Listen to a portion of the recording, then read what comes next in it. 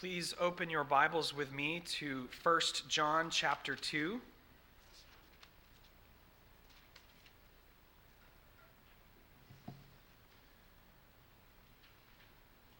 Last week and this week, we're giving some attention to John's instructions to children, young men, and fathers in the church or in the faith. Just as a brief interlude due to the schedule of things that have been going on, and then we'll get back to 1 Peter. And we've seen that John, following Jesus' example, speaks to Christians and to the church in family terms. Jesus spoke to his disciples and called them little children. John does the same many times throughout his letters. But here in verses 12 through 14 of chapter 2, John divides the family or distinguishes the family into little children, young men, and fathers. And we've seen that these terms or these titles do not refer explicitly to age, but rather they refer to Christian maturity and experience in the faith. Children in the faith, young men in the faith, fathers in the faith. And last week, we considered his instructions or encouragements to the little children, reminding them of their ABCs, their 1, 2, 3s, their do, re, mi's. And that's the forgiveness of their sins and their knowledge of God, or their knowing the Father. Today, we're going to look at John's encouragements to the young men and to the fathers in the faith. So let's read our text, which is 1 John 2, verses 12 through 14. I am writing to you, little children, because your sins are forgiven for his name's sake. I am writing to you, fathers, because you know him who is from the beginning. I am writing to you, young men, because you have overcome the evil one. I write to you, children, because you know the Father. I write to you, fathers, because you know him who is from the beginning. I write to you, young men, because you are strong, and the word of God abides in you, and you have overcome the evil one. We're going to first look at John's encouragements to young men or young believers, and then in the second part of the sermon, we'll look at his encouragements to the fathers in the faith. So under the first heading of encouragement to young believers, we're going to see that John gives them two encouragements. But before we look at those two encouragements in particular, let me ask you, who would fall under the category, who would fit in the category of young men in the faith or young believers? How do you judge who's in each category? Do we hand out pins or badges or what are they called, epaulets? Do we want to have uniforms that classify us, little children, young men, fathers in the faith? Clearly, people fall into these categories in general, but how would you know? How would you classify someone or place someone within the category of being a young man in the faith? Well, we saw last week that what categorizes or characterizes little children is that they're new, they're inexperienced, they're learning the first things, the beginning things of Christianity. But what characterizes youth or being young? We tend to think of those who are young as those who are in their teen years, which is somewhat true, but that's not necessarily how youth has been considered in the past. What really characterizes youth is energy, its strength, its vitality and vigor, mental and physical strength. From that perspective, being young extends well beyond your teen years. You continue to have energy and strength and vitality and vigor and mental and physical strength well past your teens, as long as you keep yourself healthy. So whom is John addressing? He's addressing believers who have a measure of strength and energy and fortitude and vitality. They don't need to be mothered like little children. They can handle themselves. They can take care of themselves. They can take care of others. They've grown out of that child phase, they, yes, of course, hold fast to the foundation of the ABCs, the 1, 2, 3s, and the do, re, mi's. They know and they are refreshed all the time about the forgiveness of their sins and knowing the Father. They haven't graduated from those things. They still cling to those things, but they've begun to build on that foundation. They've begun to live out and work out their faith in the church, and they're strong. They've grown into the faith. How does John encourage them? He gives them 2 encouragements. The first one is victory over the evil one. Victory over the evil one. In fact, he states this twice. First, in verse 13, I write to you, young men, because you have overcome the evil one. And then in verse 14, I write to you, young men, because you are strong and the word of God abides in you, and you have overcome the evil one. Why does John say this, and what does it mean? You have overcome the evil one. Our default thought is probably to say, in Christ we are more than conquerors. Because Jesus Christ triumphed over Satan and sin and death in our place, and because we are united to him in his death and in his resurrection, in all of his work, therefore we in Christ have also overcome the evil one. Satan has no claim on us. His accusations don't land against us. We are shielded, we are safe. As Paul says in Colossians, we've been freed from the dominion of darkness, and we've been translated or transferred to the kingdom of the beloved Son. We have overcome the evil one in Jesus Christ. And Jesus' victory over Satan is therefore our victory over Satan. Now, this is wonderful, and this is true, but I don't think that's really what John is trying to communicate when he says that the young men or the strong, these believers, these youthful believers, have overcome the evil one. I believe that his statement, remember, fully granting the truth and the wonderful truth of what we said about our victory over Satan in Christ, granting that, I believe that John's words are more specifically related to the context of what this church has experienced.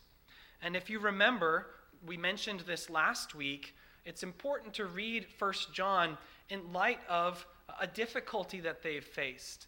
If you remember when our brothers Sam Gunnop and TK from South Korea were here, they kept talking about a disruption in their church. Churches face disruptions, and they face divisions, and they face conflicts. They face attacks from time to time throughout the life of the church. And the church to which John is writing very clearly has suffered a lot. And there was a group that left them. They went out from us, John says, because they were not of us. And John is writing to Christians who are at times questioning and struggling and finding it difficult to discern between right and wrong, between light and dark, between good and bad.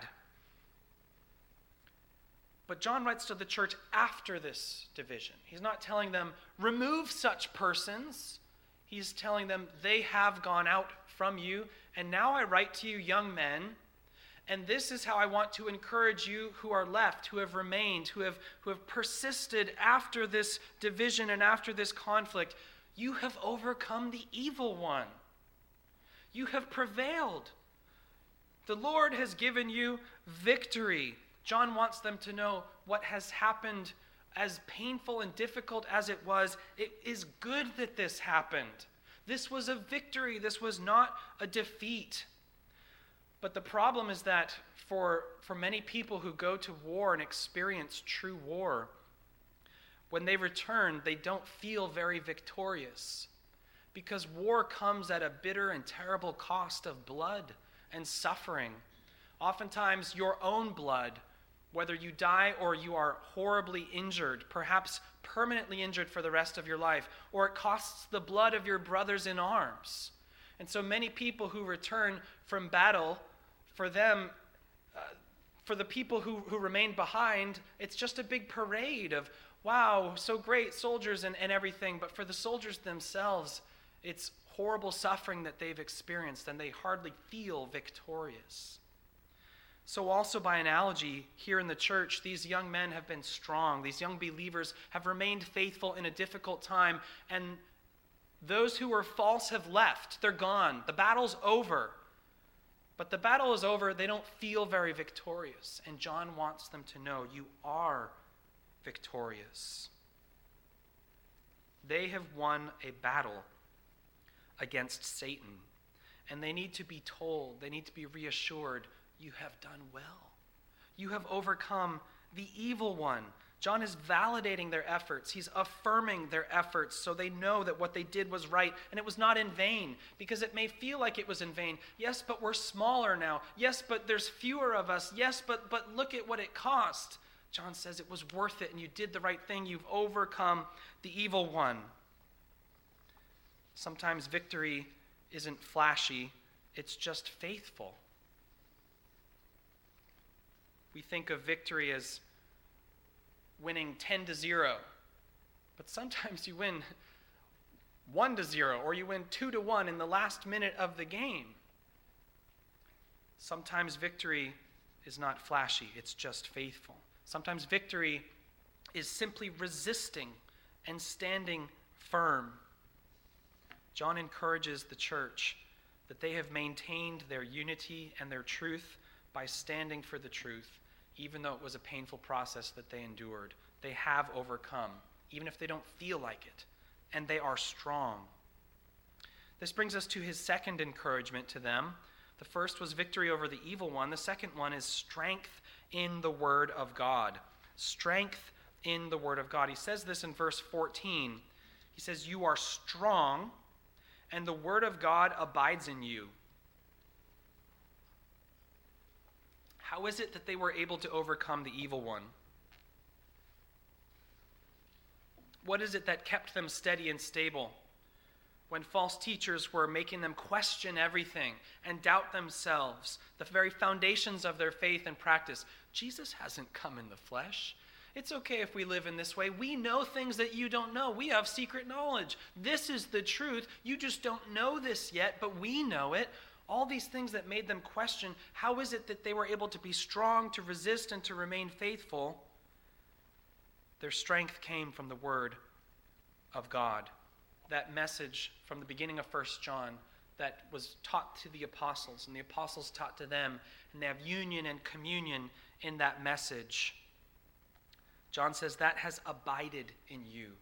The message that was delivered to you has stayed with you, and you have stayed in it. Their strength, youth is characterized by strength, but their strength is not in themselves. The strength of Christian youth, or Christians who are described in this category, is strength in the word of God. How is it that Jesus resisted the temptations of Satan? What did Jesus do when Satan attempted to tempt him? He deflected Satan's distortions of the word of God by a correct use of the word of God. The deceiver, the manipulator, comes to us and tempts and says, has God really said to Adam? And he says to Jesus, it is written so in such and such a way. The teachers in 1 John say, no, we are true Christians, but here's what we know that you don't know. All of this that causes us to question. Adam should have said, no, thus saith the Lord. God has said, we shall not eat. Jesus did do this. Jesus said, no, Satan, this is the word of God.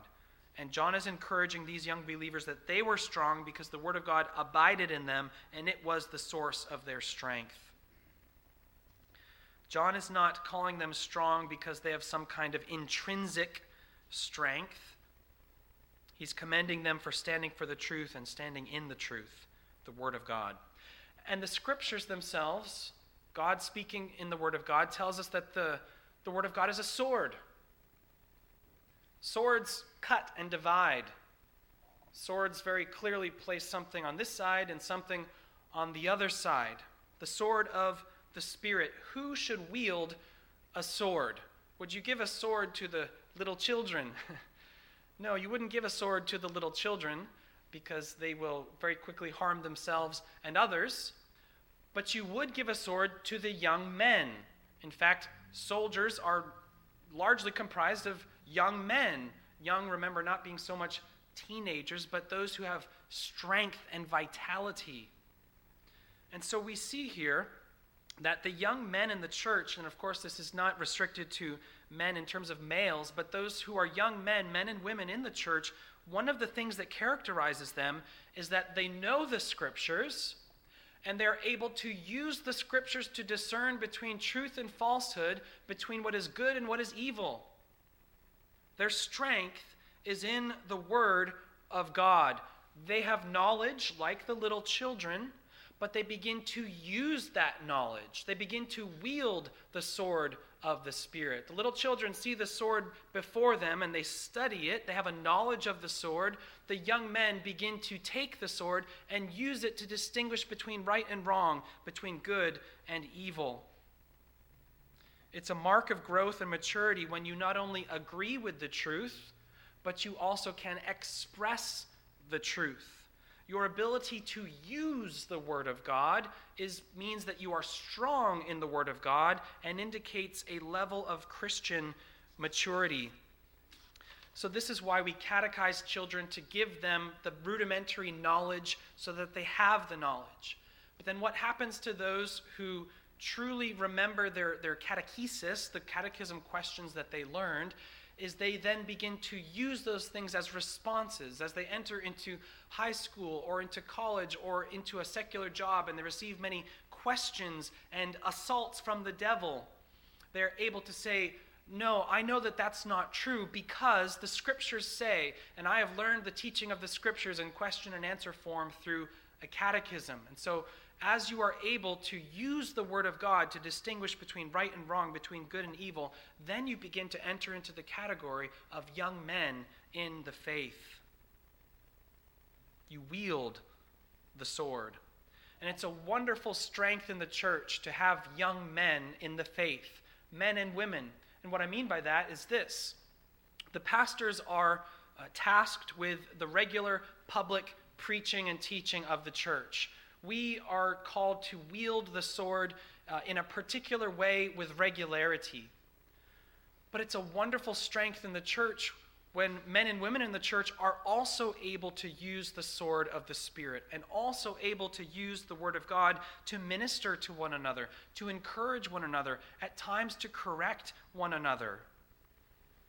And you may think, yeah, but if they can all do that, then you're out of a job. Well, in a sense, that would be great.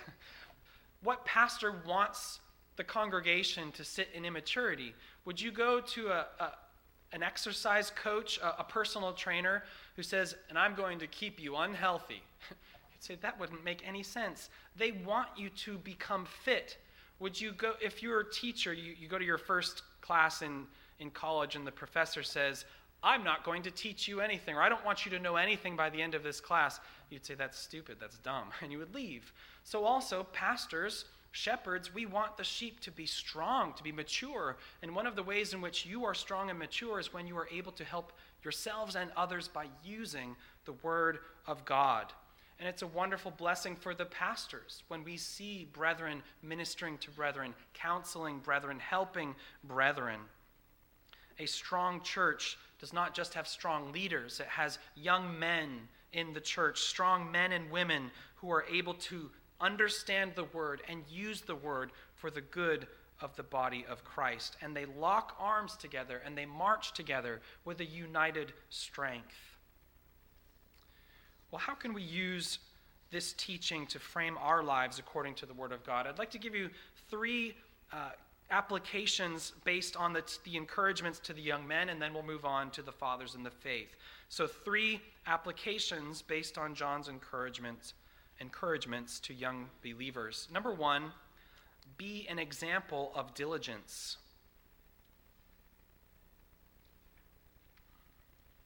Youth is the time of strength. Youth and vitality are wasted by laziness. It irritates those who no longer have mental and physical strength to see those who do have it doing nothing. When those who are a bit older see the youth being lazy, not using the strength that they have while they have it, which they can never get back in the future, it provokes and irritates. And they say, do something. Get off your phone. Get off your whatever. Go out. Do something. Use your strength. The mature person knows the importance and the value of hard work.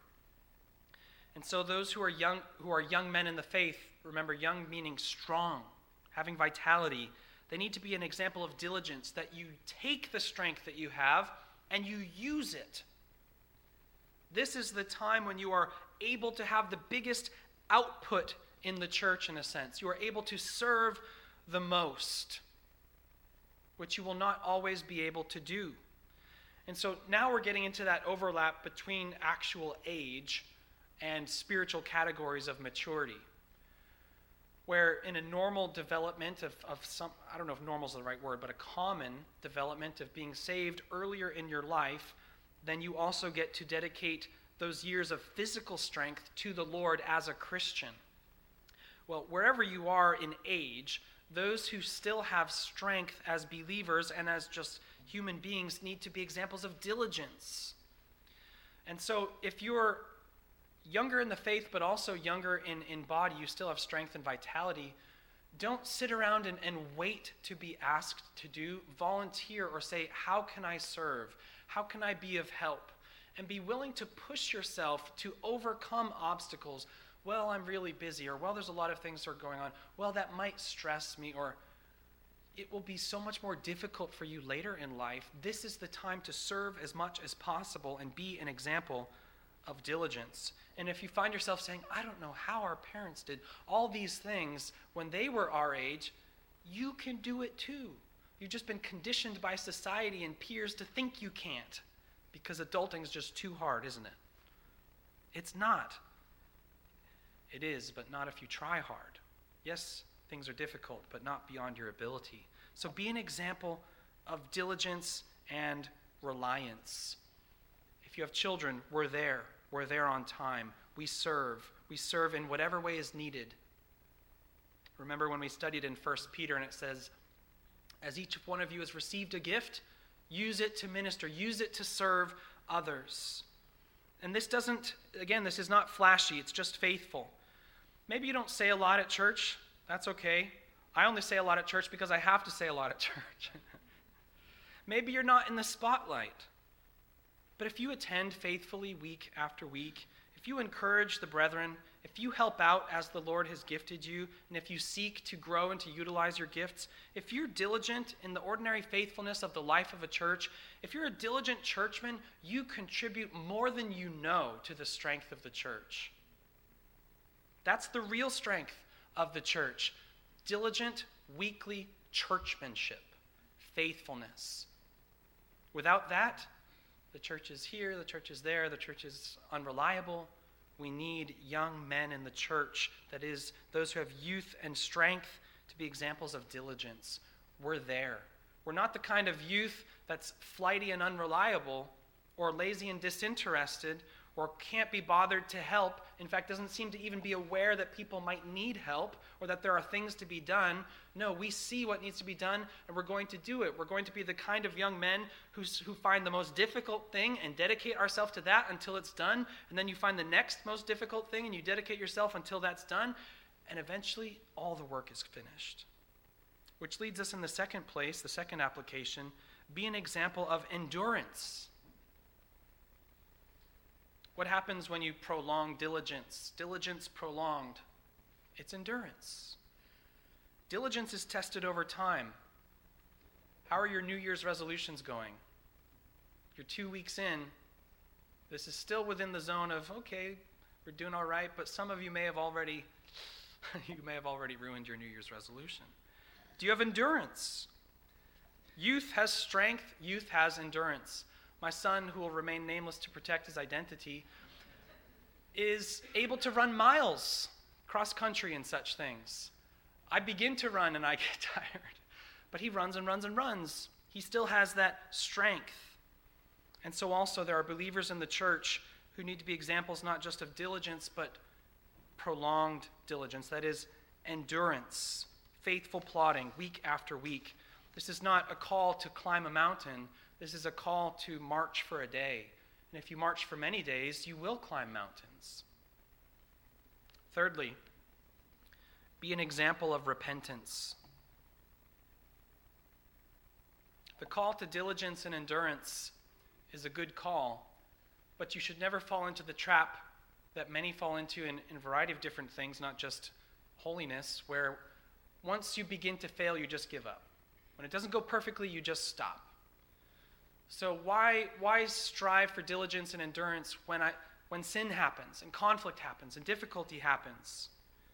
Well, the way to persevere is through repentance. We face many enemies and many difficulties in the Christian life, and those who know the Word of God and are able to use the Word of God, the young men of the church, they need to not only show an example of diligence and endurance, but also repentance. When we mess up, when we fall in temptation along the way of diligence and endurance, we get back up again through repentance. We hate our sin and we forsake it, and we strive unto new obedience. And this is important for the little children in the faith to see. I have 2 older brothers, so I suffered greatly growing up. And one of the things you see their failures or mistakes, and you see them also moving forward from them. But to speak more generally, if you see your older brother getting on a bike with no training wheels, you see him fall. And that seems really scary. I remember being scared of riding a bike without training wheels because I was afraid of falling and getting hurt. And you see them fall, but you also see that they get back up and they keep riding. And so it will hurt. Falling is not pleasant, it's painful, but you see that they just keep going, so you know that even if I fall, it's not the end. I can get up too, I can keep riding my bike. Well, by analogy in the Christian faith, the little children need to look up to the young men and not think, they're so perfect, I could never be perfect, they never seem to mess up. No, rather, they need to be examples of repentance and say, I've sinned, this was wrong, and I'm going to strive to better serve my Lord in holiness. Remember that repentance is not shameful. Sin is shameful. And repentance is the way to remove the shame of sin. And so the young men who use the Word of God need to use it also to repent of their sins and persevere moving forward. Well, let's consider, as we bring this to a conclusion, John's encouragements for fathers in the faith. And we'll cover 3 points here. 3 points under the heading of encouragements for fathers in the faith. The first one is matured knowledge. Matured knowledge. John states just one thing for the fathers in the faith, and he states it twice. In verse 13, I am writing to you, fathers, because you know him who is from the beginning. Verse 14, I write to you, fathers, because you know him who is from the beginning. Twice, John addresses the fathers in the faith with the same encouragement. You know him who is from the beginning.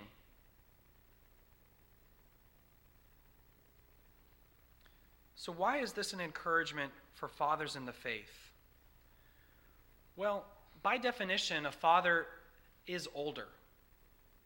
Some of us become fathers fairly early in life, but you at least are older than a little child. So this is a category that does certainly overlap with certain level of age and experience in life itself, not just the Christian life. Fathers in the faith, by definition, have time in the Lord. You can't be a father in the faith if you just came to Christ yesterday. It's impossible by definition. So fathers in the faith, by definition, have years. They have mileage. They have experience.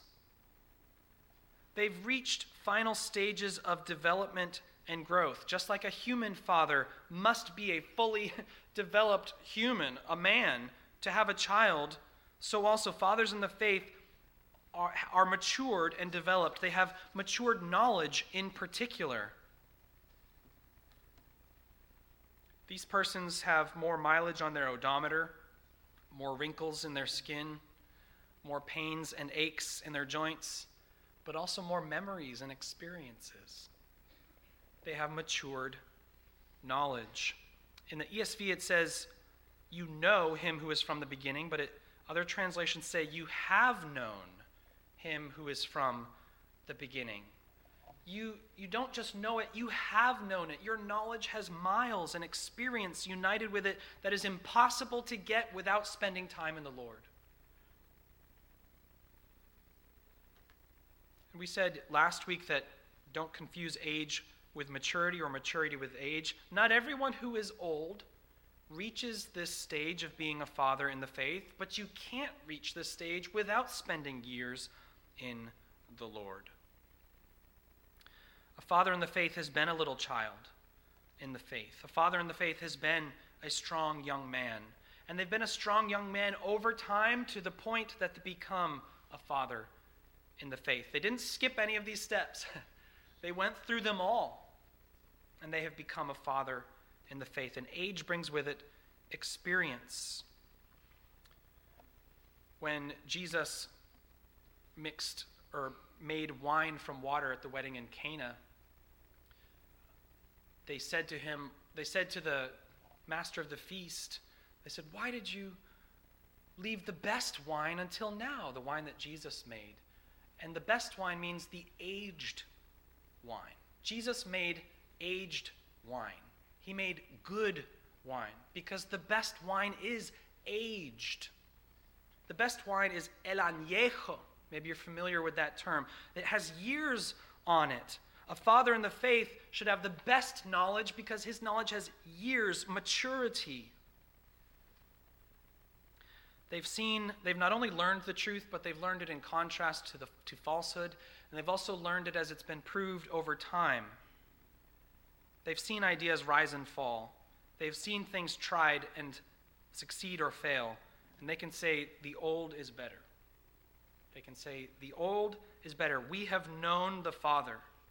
They have taught God's word over time. They have used God's word over time. They have participated in the church's natural and organic self-perpetuation. They've seen the generations that follow them rise up after them. So fathers in the faith, you do not have the same strength and vitality that characterizes young men, but you have experience. And I would exhort you to contribute to the church your matured knowledge. Which brings us to the second point, fathering faith. Fathering faith. Being a father means you have children. Show me a father who doesn't have children, then they're not a father. And here we have fathers in the faith. To be a father in the faith, and here's what I mean. If this was just about matured knowledge, if it was just about knowing the Lord for a period of time, then he could have said older men. But he uses the term fathers. So it is older, it is matured knowledge, but it's also one who has participated in fathering faith in the next generation. Coming alongside the little children and rejoicing with them in their salvation. I remember when I was baptized, and one of the men in the church put his arm around me and said, "Welcome to the fold." It was just a little gesture, but from someone older than me in the faith, it felt and meant a great deal to me. Encourage the little children to grasp the cross without ever letting it go. Tell them about the Lord's goodness to you throughout your life. As Peter quoted from the scriptures, you can tell them, I have tasted and seen that the Lord, he is good. Come alongside the young men and encourage them in their fight against the evil one. Don't give up. Yes, it's painful. Yes, it's difficult. Yes, at times it seems like you're losing, but you have overcome the evil one. Don't give up. These are ways in which you father faith. By showing the little children there is joy in the Christian faith. By showing the young men there is value in sticking it out and fighting hard. But there are also temptations that you who are fathers in the faith must face and overcome. Because el añejo isn't always better. The aged wine isn't always better. Why? Sometimes it becomes vinegar. So the old wines are either the best or the worst. And you can be the vintage, or you can be the vinegar. You need to set a good example of cheerfulness. Don't become sour or bitter. And age brings with it such temptations to become sour, to become bitter and frustrated and angry and complaining. You can become vinegar, or you can be a sweet, refreshing wine in the church. There are some older persons in the faith, fathers in the faith, this is true Christianity or not. There's some older persons, let's speak in general, who no one wants to be around because they're curmudgeonly, because they're just not nice and they're unhappy all the time. And then there are other old persons who are grandpa to everybody because they're still cheerful in their old age. And everyone loves to be around them. They're a grandpa to all. And so fathers in the faith, now thinking more specifically of the church, need to overcome the temptations of age, of impatience, and complaining. Well, why this and why that? It wasn't this way when I joined the church. It wasn't this way before. Yes, sometimes newer things or decisions go the wrong way, and it's right for the fathers in the faith to say, no, we shouldn't go that way. But there's also times where fathers in the faith are just being ornery about things because they're different.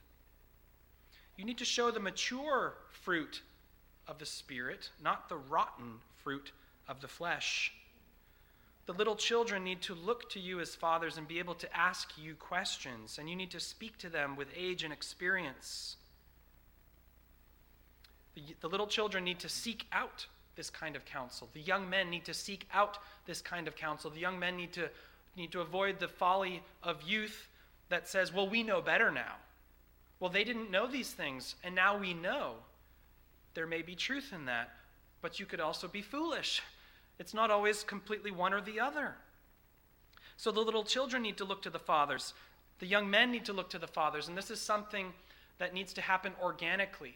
Don't just say, well, I'm waiting for an older woman to come and talk to me, or I'm waiting for an older man to come and mentor me or something like that.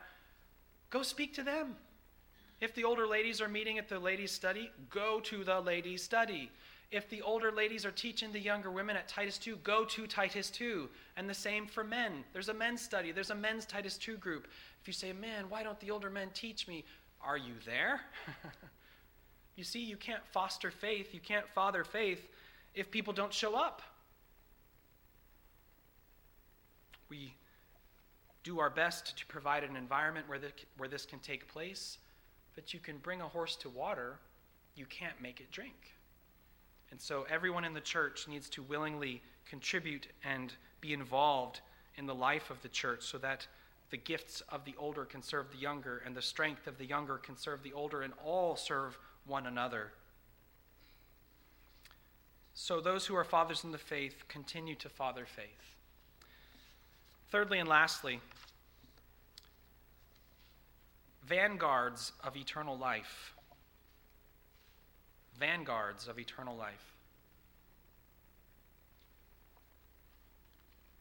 Do you know what a vanguard is? There's a vanguard and a rear guard. If you're marching in a column, the front, the first persons in your army, that's the vanguard. And the persons at the end is the rear guard, of course. The vanguard are the first ones to enter enemy territory or the first ones to enter wherever it is you're marching. And the fathers in the faith, in general, are going to be the vanguards of the church in marching into eternal life. What happens when fruit is ripest? It's picked. And in the normal course of God's providence, it's the fathers in the faith who are going to be harvested into glory. And it is this perspective that John has in mind when he says to the fathers, you know him who is from the beginning. Why would John say that to the fathers? Why would that be a particular encouragement for them?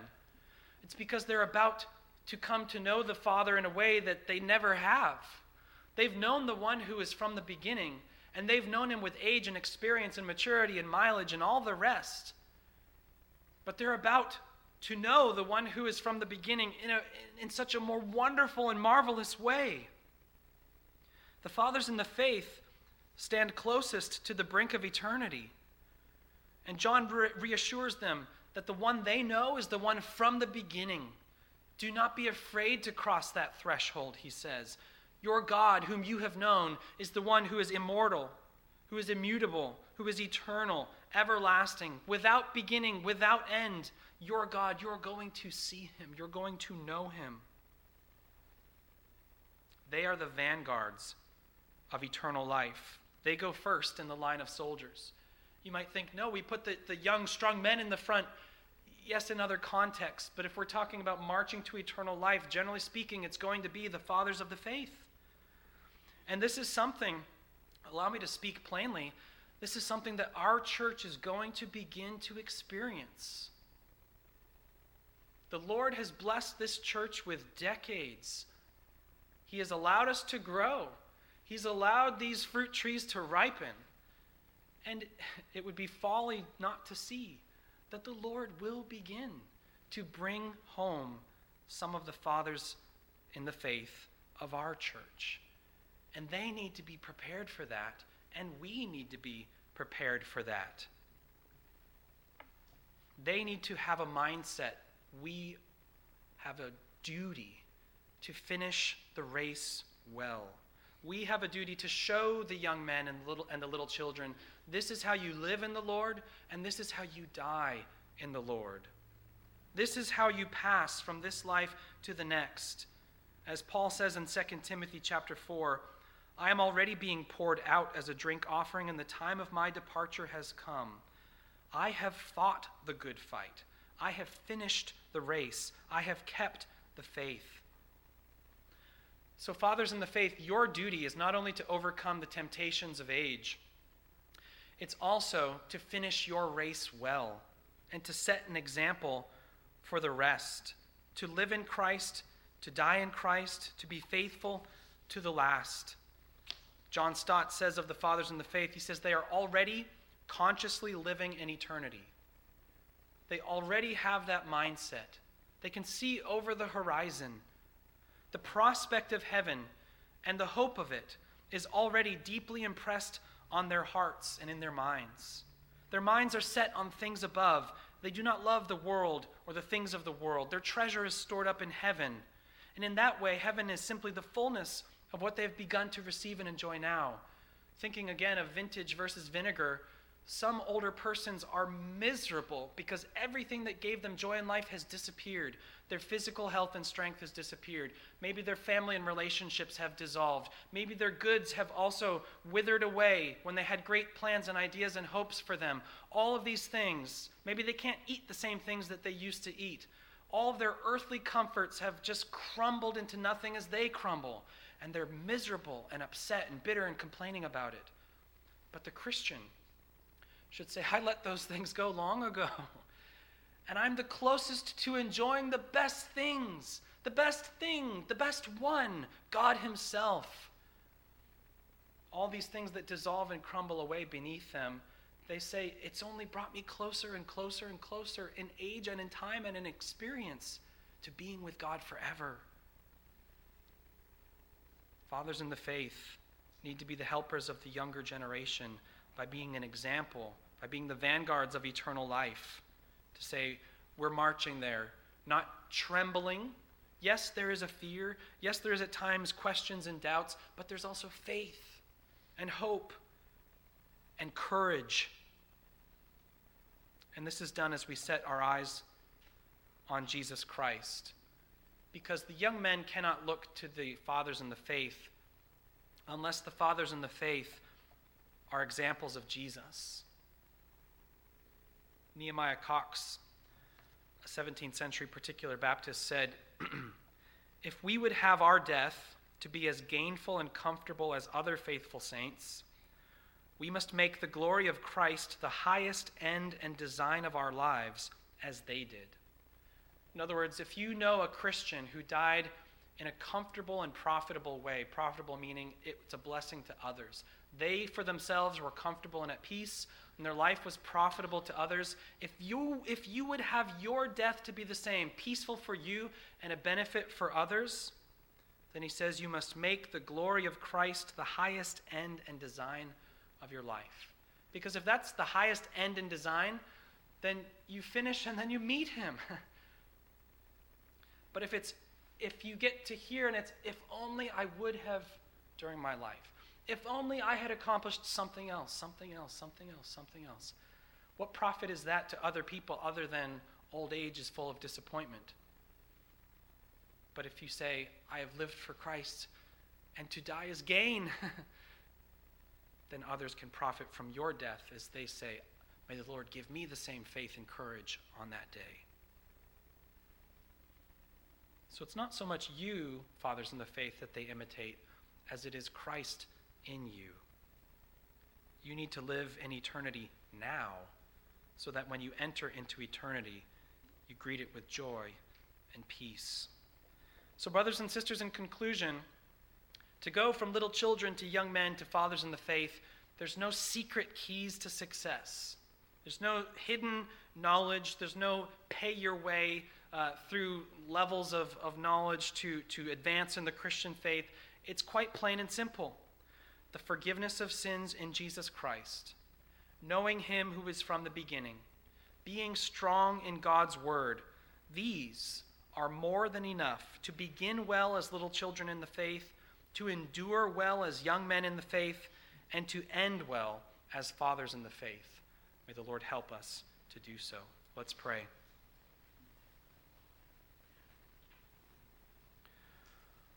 Our Father in heaven, we thank you that you have so blessed our church that we have little children in the faith, we have young men in the faith, we have fathers in the faith. Our men and our women know you. Their sins are forgiven. They are strong in your word. We pray that you would help the little children to grow into young men, that you would help the young men to grow into fathers in the faith, that you would help the fathers in the faith to finish their race well. We pray, Lord, that you would build us up and prosper us. We thank you that we do not walk this path alone, but as a family, as your church, as your people. We thank you that Jesus has paved the way and that we can follow him into the peace and the joy and the light and the life of eternity. We bless you, Father, and ask for your help in Jesus' name.